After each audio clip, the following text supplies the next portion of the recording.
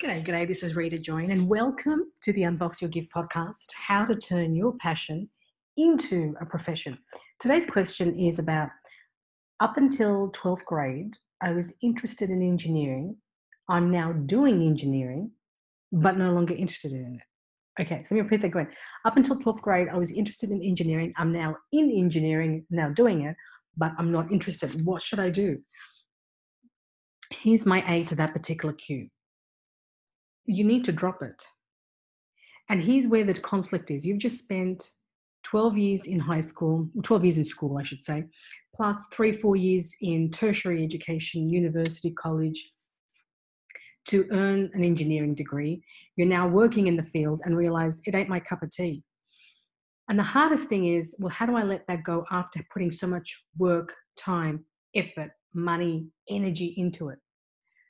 The quickest way to answer that is, will you regret not going for something different when you're 80 or 90 years old?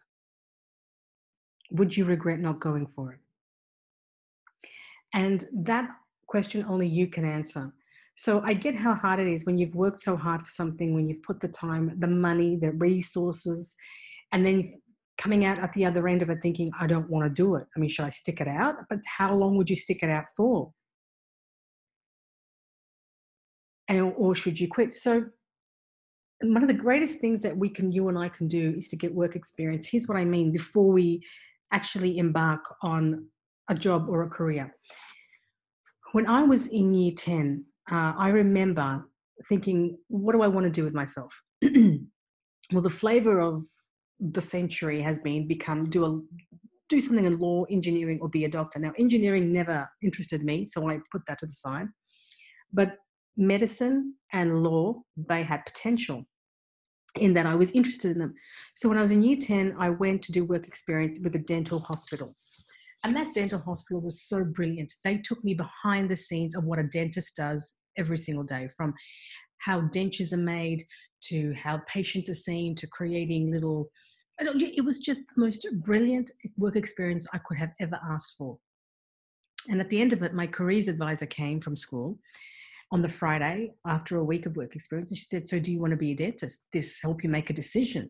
I said, it totally helped me make a decision, and I never want to be a dentist. And the reason I didn't want to be a dentist was because I saw what they did behind the title of a dentist, behind the income of what a dentist earns. I realized the work that is involved. I realized not even the work. I realized what it's like. And I just did not want to be part of that world. I didn't want to be part of a world where I'm sitting in a cubicle looking into people's mouths. Like it just didn't do anything for me. I mean, there's one thing reading about it. It's one thing seeing it someone else, but it's one thing experiencing it as a work experience. And it was the greatest gift because after year 10, I realized medicine is not for me. Being a dentist, I mean, it's not what I want to do. Then the next year, after a lot of coercion, I got the school to give me another try at work experience. And then I worked at a law firm. And it was a tiny law firm. And I didn't last more than lunchtime the first day. And really, that was because I never saw the lawyer.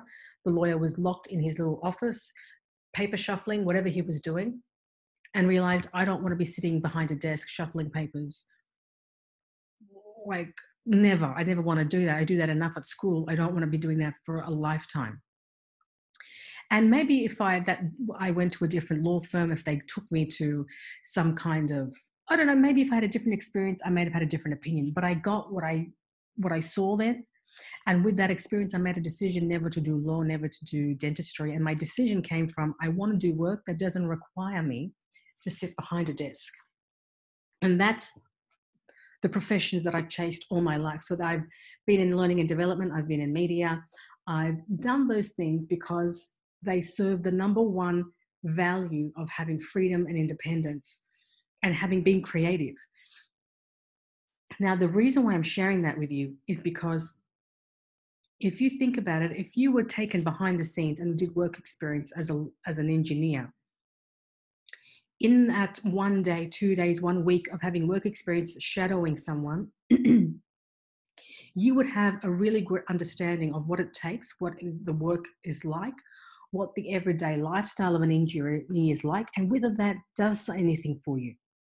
So my advice would be is you need to look at something else that really speaks to you, that energizes you. But before you jump into that, go and experience that. Go and actually taste it. Go and apply to someone, to an organization that will allow you to shadow someone. And that will give you an understanding of whether that's your type of work. So that, because one of the things people are scared of is once they've put a lot of time, energy, effort, and they realize that's not the job, the career they want to do, they think, well, what if I go to the next one and that's still not what I want to do, and I put all this money studying, etc. I go through the same thing. So the way to overcome that is to go and experience it. Because if you really love law, then you will ride that wave of reading and doing lectures and doing exams. You'll ride that wave because you know at the end of the day, at the end of the 5 years, 4 years of doing law, you will get to practice it, that thing that you love to do. For me, the practice of it, law, seeing what it was like, was just hideous for me. Therefore, me studying it would have just been torture. Like I wouldn't have enjoyed it. And thank God we live in a situation where we can choose. Some people have to choose law because that's a necessity. I mean, I know that people who had to do certain degrees and certain professions because there was no other choice. You know what I mean? And we do, thank God we have choice. And why not make the most of that choice? And the only way you're going to know, and there's no guarantee, but the only way you're going to be more comfortable with making a leap is to go and have an experience, like do the passion process, find what you're good at, find what energizes you, like just make a shopping list, and then go and apply to having voluntary, non-paid work experience that you can shadow someone, the work, the profession that you want to do. And that will save you years of studying, years of spending time and working it out, and just so much money, like so much effort will save you because you'll just get closer to the thing that you do want to do. So that's my A to your Q, and that's practical advice that I've taken on board myself, that I do because it was the number one thing that helped me. It was the number one thing that helped me overcome that sense of I need to do law or I need to do medicine because then I'll be someone. When I realized, when I went into the field of experiencing medicine and experiencing law, I realized I would be, the person I would be is a very sad person. That's what I would be, a sad person. And so therefore I never, sometimes people torture themselves. I know from not torture themselves, but, they get upset if they don't get into law or engineering or medicine because that's the expectation that if you get into one of those things and you become one of those things, it's like you've made it. And I never had that, thank God, because I knew I would be far from it if I had pursued one of those three, star-studded professions that most people from my background, a subcontinent, from Asian backgrounds, they go for because their parents value it and therefore they think at 17, 18, I would make it. But really, many people don't enjoy it.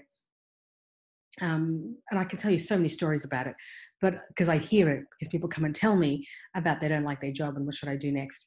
And that's the biggest thing I can tell you. It's the biggest advice I can give you. Go and experience it. Go actually do work experience. You don't have to be at school to do work experience. You call them up, you say, what's the requirement for me in shadowing someone? And what can I do? And if they say, well, we don't actually do that. Well, what do you need? Like, do you need someone to do some photocopying, to buy some coffees, to facilitate a meeting? Like, I'm happy to exchange it for an opportunity to experience what it's like. You might have a friend who knows someone in the profession, or you might have a friend who's in the actual profession themselves.